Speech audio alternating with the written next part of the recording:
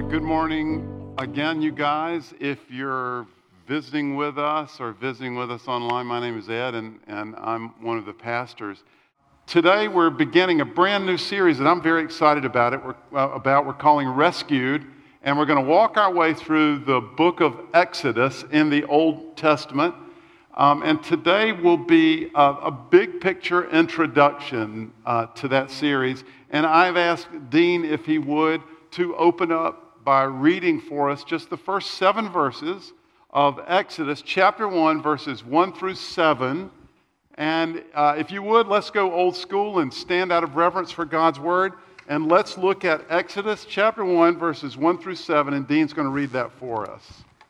These are the names of the sons of Israel who went to Egypt with Jacob, each with his family: Reuben, Simeon, Levi, and Judah, Issachar, Zebulun, Benjamin, Dan and Naphtali, Gad and Asher. The descendants of Jacob numbered 70 in all. Joseph was already in Egypt. Now Joseph and all his brothers and all that generation died, but the Israelites were exceedingly fruitful. They multiplied greatly, increased in numbers, and became so numerous that the land was filled with them. You may be seated. Thank you, Dean. Okay, may the Lord bless this and our time together. Look, we need to be rescued. Whether we like to admit it or not, we need to be rescued from our issues, from threatening circumstances, opposing forces, intense struggle, physical hardship, from our past, from the worst in ourselves. We need to be rescued, and we have a rescuer, and that is one of the central themes of the whole Bible. And that rescue drama is played out perhaps most vividly and most clearly in the Old Testament book of Exodus. Now, the book of Exodus is an unforgettable, epic adventure. It's set in the shadow of the ancient Nile River and the great civilization of the pyramids. The scenery moves from the lavish and opulent courts of the king to the fire, sand, and wind of the deserts of southern Egypt and Saudi Arabia. Its central characters are Pharaoh, the most powerful man in the world, and Moses, the humble liberator.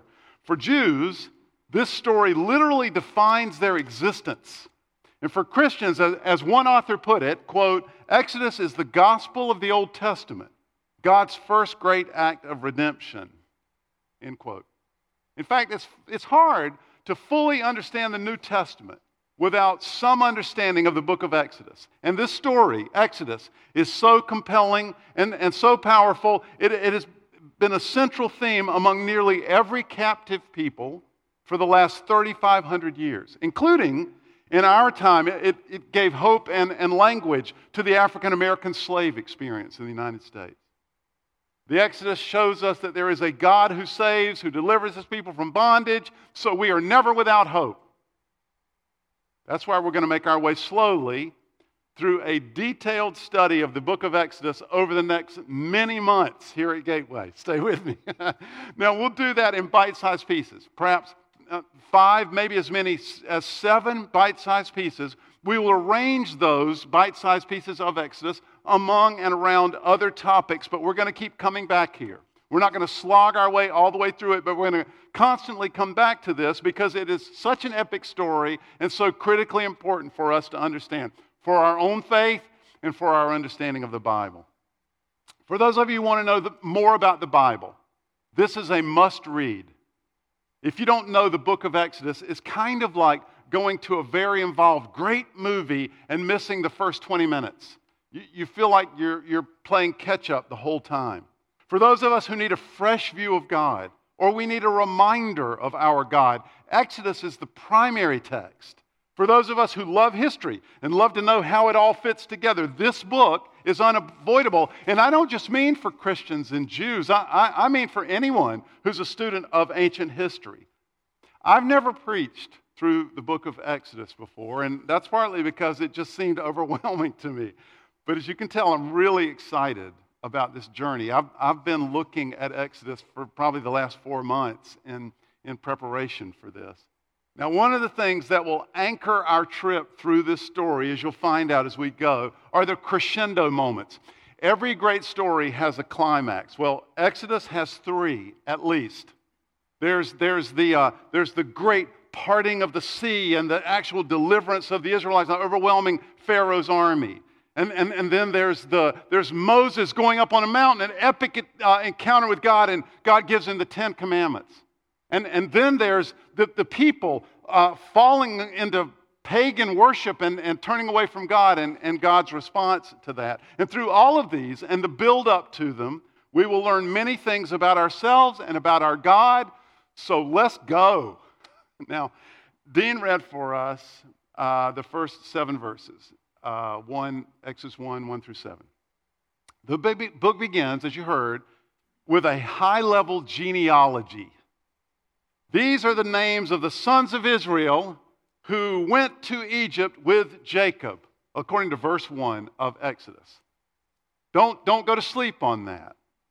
You see, genealogies were very important to histories in the ancient world, and not just for the Israelites, for all peoples. This is one of the ways, genealogies, is one of the ways that they situated their circumstances. They didn't use dates like we do, mostly because there wasn't anything like a universally agreed upon calendar. So you don't ever hear anything like this or that battle happened from February 4th through June 22nd, 1247 BC. There was no calendaring like that in the ancient world. What you get is they placed their events, they situated their events either in a chronology of who the ruler was, or they situated them by genealogies. In other words, from the opening verse, don't miss this book intends to be historical. So is it? Is it actual history? In other words, did this stuff actually happen? So if you'll bear with me for a minute this morning, I'm going to tease that question, and we will revisit it off and on during our time in Exodus. But it's an important question for us to answer, and you'll hear both some answer to it and why. Now, a lot of ink has been spilled debating that topic. For one thing, the dating of Exodus is a little problematic. Did it happen in the 1200s BC, or did it happen in the 1400s BC? Or there are other alternative explanations as well. We'll cover that another week, but just make a mental note of that. More problematic, though, is the fact that Egyptian records don't seem to support the story. One writer explained it like this, and I want you to see this quote. Archaeologists to date have found no direct evidence to corroborate the biblical story. Inscriptions from ancient Egypt contain no mention of Hebrew slaves, of the devastating plagues, or of the destruction of Pharaoh's army during the Israelites' miraculous crossing of the Red Sea. No physical trace has been found of the Israelites' 40-year nomadic journey in the Sinai wilderness. None. There's not even any indication outside of the Bible that Moses existed. Another scholar put it even more harshly. Listen to this, quote, "The actual evidence concerning the Exodus resembles the evidence for the unicorn," end quote. And this is the main line of thinking among a majority of Old Testament scholars.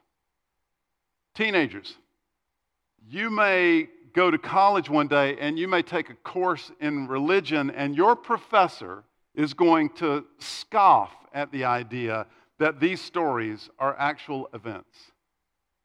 You can hear the same thing on virtually every Discovery Channel or National Geographic special that you watch about this period and about this book. You'll hear quotes like the one I just offered repeatedly. But the argument for the actual historicity of this story, meaning the argument for believing these events actually happen in real time and space, is quite a bit stronger than those quotes make it sound. We'll come back to this at various points in our conversations, as I said, but I right from the beginning, I want to be honest about the academic critique of it, and I also want you to know that there is a legitimate scholarly doing good history alternative to the usual line of thinking. Listen, it's just true that much ancient Near Eastern scholarship does not believe these events happened. But seriously, They overlook some real historical evidence in coming to that conclusion. I'm going to talk about why. Let's just cite a few examples for you today. Stay with me. For one thing, there were major building projects going on in Egypt, specifically and especially during both of the time periods that are proposed as possibilities for the Exodus, including, by the way, building of the pyramids and a probable date for the building of the city of Ramesses, mentioned later in Exodus 1 as one of the projects that the Israelite slaves built.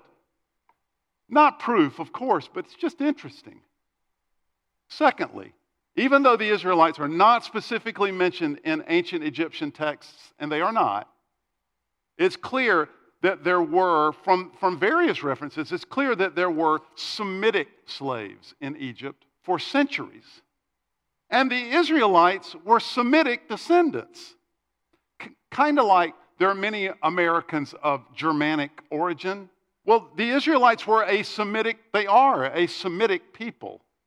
And the Egyptians could very well have just not differentiated them from other Semites in their thinking or in their records. One example of the evidence of this is fascinating to me. There's a text dating from the time of Ramesses II, who ruled as Pharaoh. You don't need to remember all of these dates. They'll come up more and more during our time. But he ruled in the mid-1200s BC in Egypt. This text contains instructions, listen to this, to distribute grain rations to the, and look at this quote, to the Hapiru, who are dragging stones to the great pylon. So it's pretty obvious that these Hapiru were slaves. The interesting thing is that some scholars, and not just Christians, not just believing scholars, some scholars believe that there was a clear word connection, fancy word etymological connection. There's a clear connection between the word Hapiru and the word Hebrew, which is used in other texts. And we derive from that word Hebrew our word Hebrew. This would present direct evidence of Hebrew slaves in Egypt, if that's the case. How about a third note? Next slide, Mike. There is irrefutable evidence that the Israelites were living in Canaan by the late 1200s BC. Stay with me. We know this because of Merneptah's monument. So flash up the slide with Merneptah's monument on it, Mike, if you would. Go to the next slide. Merneptah succeeded Ramses II and ruled as Pharaoh from 1213 to 1203 BC. There is an ancient 7-foot granite monument discovered in the 1800s, which celebrates Merneptah's accomplishments. It's now housed in the National Museum in Cairo. It reads, among other things, quote, Canaan is plundered with every hardship. Look, Israel is laid waste. His seed is no longer. Now that's an obvious overstatement, that last bit, because Israel outlasted Merneptah by generations. But it's solid proof that there were Israelites in Canaan in the mid-1200s. In fact, it seems like they were the dominant force there. And it seems from what we looked at earlier that one can make a good case that there were actually Israelite slaves in Egypt a century earlier. So something happened. How is this so easily dismissed? Plus, it's not entirely true that there's no documentary evidence of the plagues. There isn't certain evidence, to be sure, but it's not altogether absent either. For instance, there is an Egyptian text known as the Apilwer Papyrus. It's currently housed in the Dutch National Museum. It's dated no earlier than the 1200s BC, and it might have been later. And this text describes a series of disasters that sound kind of like the biblical plagues. Now, if you look this up on Wikipedia, you'll get a different spin. But if you read the actual contents of the text, well, you can make a case anyway. One more small note. There were a series of Egyptian outposts along the coast between Egypt and Canaan. And I want you to see this map. What we're talking about is, you see where the Nile Delta is, upper left, splits into all those tributaries. If you follow the coast of the Mediterranean up, you'll get up to where it says Canaan at the very top right of the map. That's the coastal pathway, and there were Egyptian outposts along that coastal pathway, kind of governing and guarding it. A part of that, as you get up toward Canaan, becomes the territory of Philistia, where the Philistines lived. Now, this well-traveled trade route, and it was governed by Egyptian authority, this does not prove, of course, that Exodus 13:17 is true, but it makes perfect sense of that text. I want you to hear Exodus 13:17. Listen. When Pharaoh let the people go, God did not lead them on the road through Philistine country. And that's the sea route guarded by the Egyptian outposts. Though that was shorter. For God said, if they face war, if they face Egyptian forces perhaps, if they face war, they might change their minds and return to Egypt. Can you see how the presence of those Egyptian outposts might explain this little note? Look, I know that this is a very sympathetic crowd, right? We're most of us are all in. We're actually anxious to believe this stuff. We've staked our lives on it, so we might not be unbiased critics. I get that, but it is amazing to me that there is such widespread dismissal of this story as actual history in academic settings when, honestly, there are good reasons to at least examine the truth of it. And there's no reason to thoroughly dismiss it. That's just not good history. So, why do so many scholars reject Exodus as real history? Okay, let me admit I've not done a very good job here of outlining their objections, and we'll hear some of those through our time together. But I can honestly tell you that I'm convinced that the most serious bias is not with the believing side of this argument, but with the unbelieving side. Here's the central problem. If you miss everything else, don't miss this. If there were no supernatural elements in this story, there would be no reason to doubt it, and nobody would. Don't snooze on that. I'm suggesting that part of the reason much academic research rejects this story as true has nothing to do with history or evidence. It's because they don't believe in the supernatural. They've decided from the beginning, apart from evidence, that this story can't be true. They don't believe there's a God who acts this way. They don't believe in a universe that moves with this kind of purpose. They don't believe in this degree or any degree of inherent meaning in the universe. But what if they're wrong? What if God exists? And what if He operates in exactly this way on behalf of His people? Well, that's extraordinary.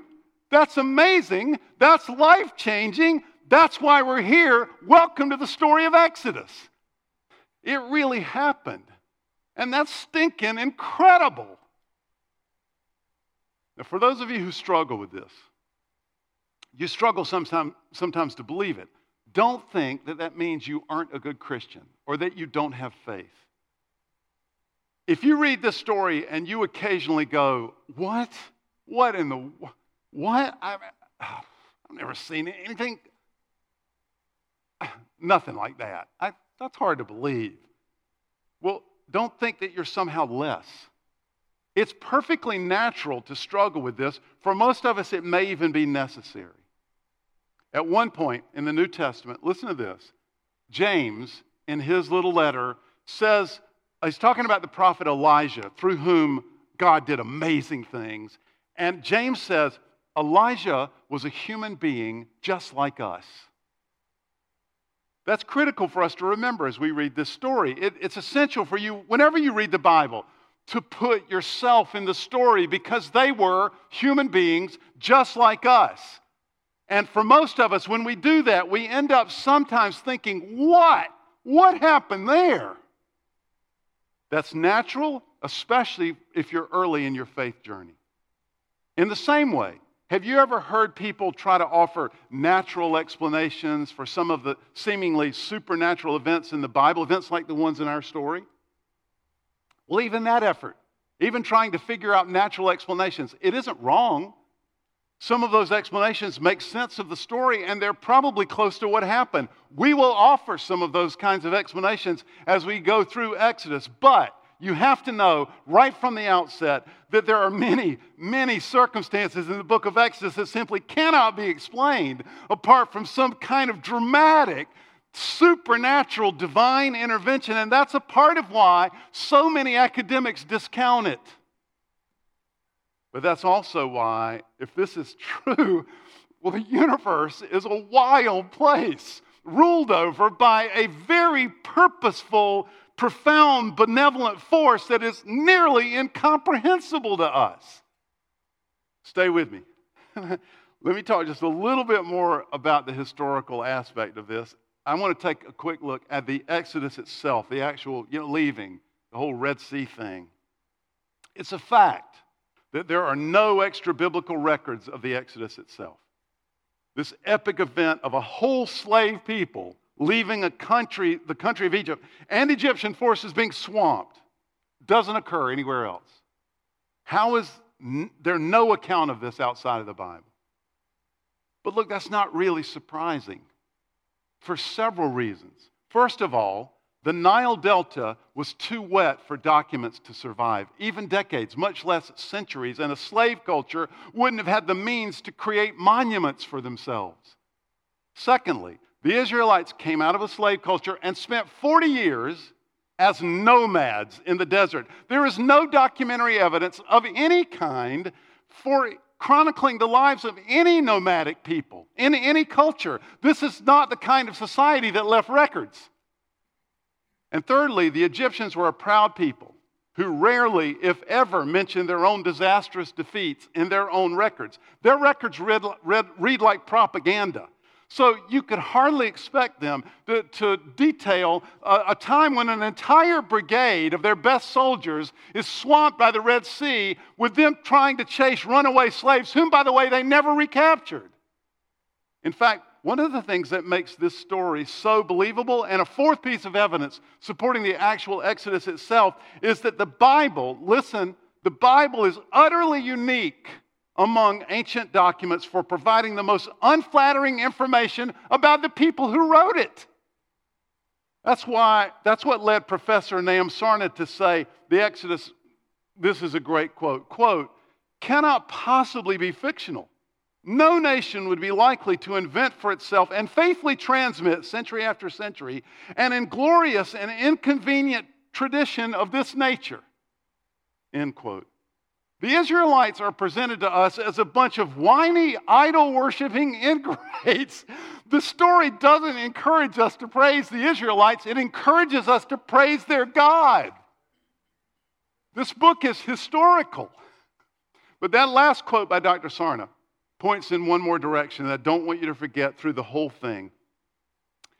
We have to keep this in mind about the book of Exodus. The book of Exodus is historical. The book of Exodus is also theological, meaning the central character of the book of Exodus is God. The central character is not Moses. It certainly isn't the Israelites. This book is a study of God.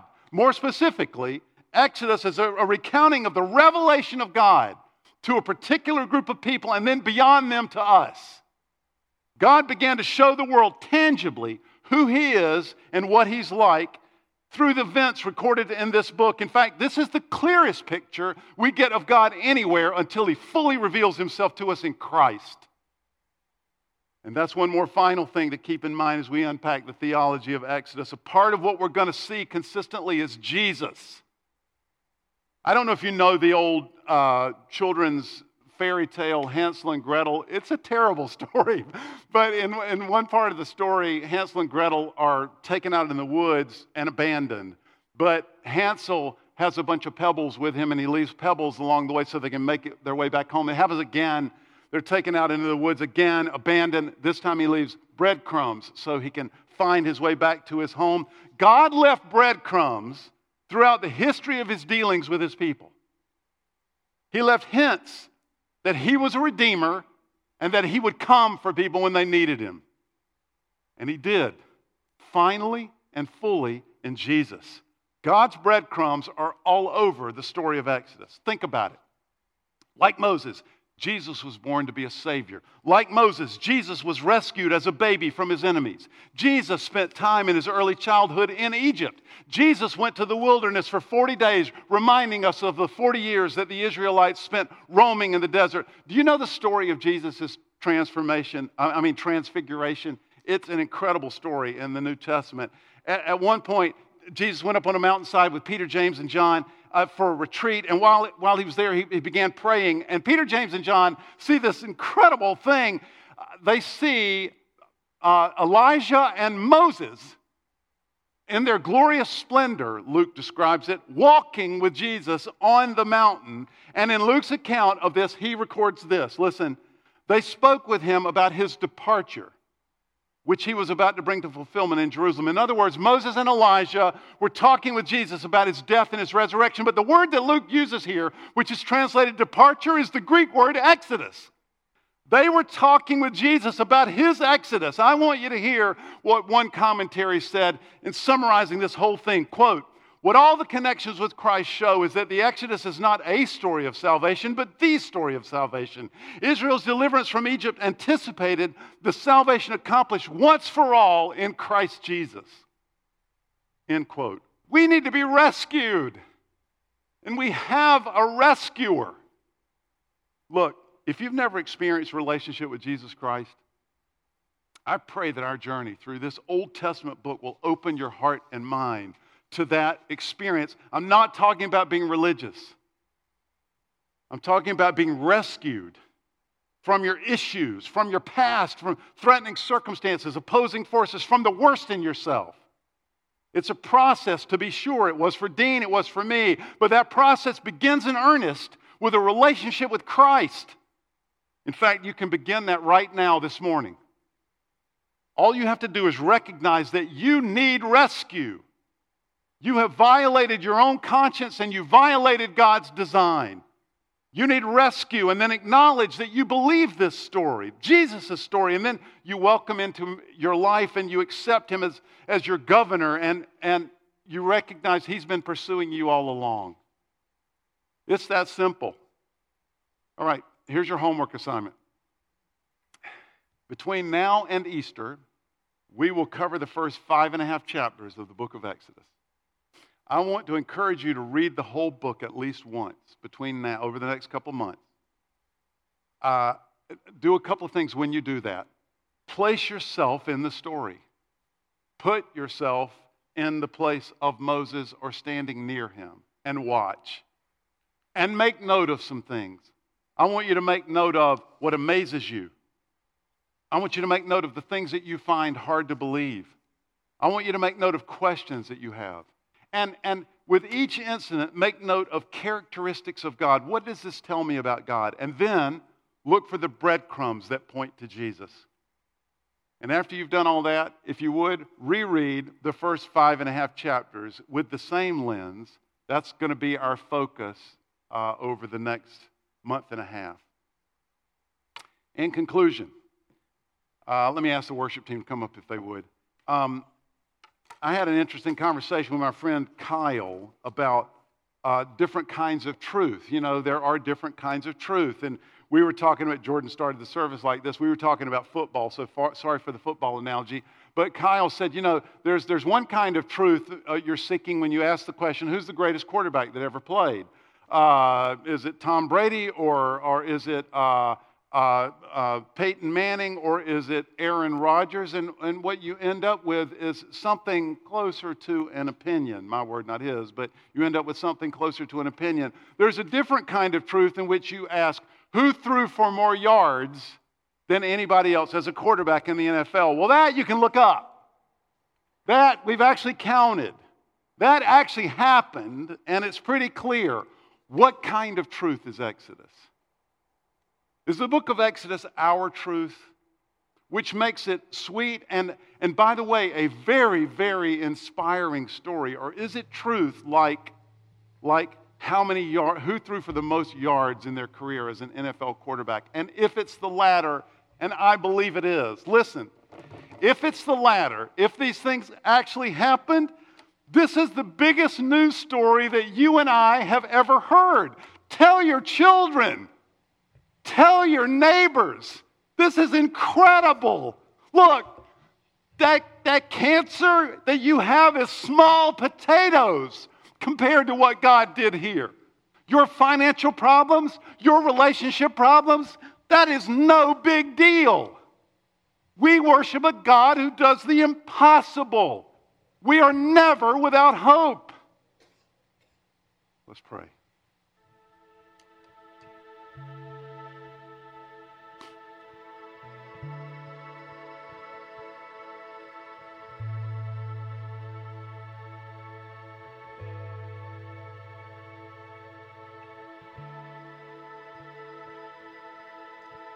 Lord, we offer all that we know of ourselves to all that we know of you this morning.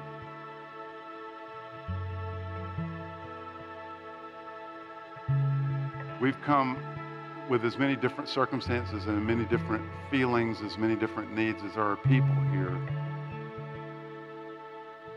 And you meet each of us exactly where we are. Jesus, speak. Your people are listening. And hear us this morning as we declare our faith back to you. We believe in God the Father. We believe in God the Son. We believe in God the Spirit. One God, Creator, Redeemer, Hope, Sea Splitter. And I speak, Lord, this morning into every challenge, every sea that is represented here, and I pray that you would split it apart and enable us to walk through it.